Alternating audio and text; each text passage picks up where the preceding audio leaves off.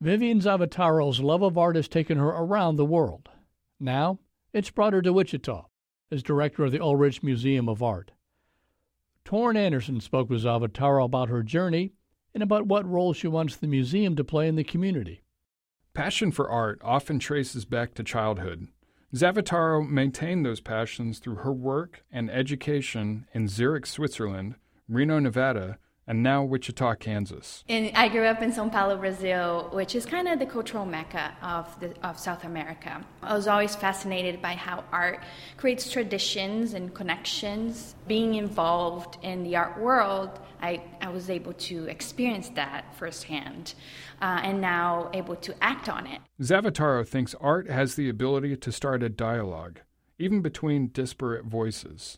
Diversifying museum audiences is one of my focuses of my research and practice in general. Our team at the Ulrich has been working hard for a long time to represent artists and groups that have been excluded from spaces such as the Ulrich.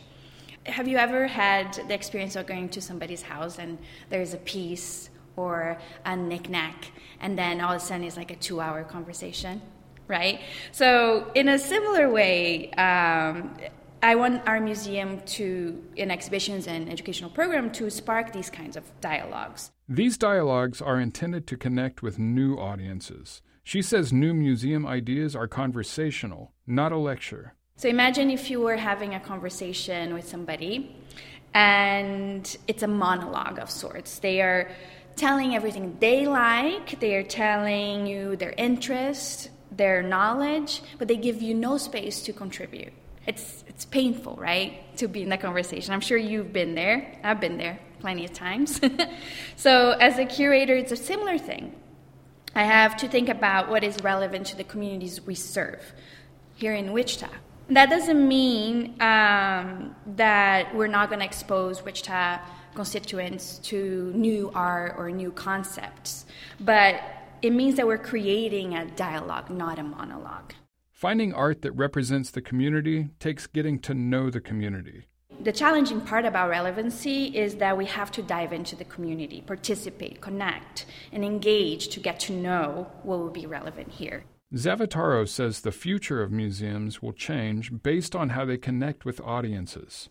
Since I started working in museums, I've always longed for the moment that museums would have their audience as main focus of their practice. And I think we're getting there. I think now there's enough of us that think that way, that we can permanently change the way museums interact with the audiences. For The Range, I'm Torin Andersen. Torin Andersen explores the local art scene every first Friday. You can find past episodes at kmuw.org.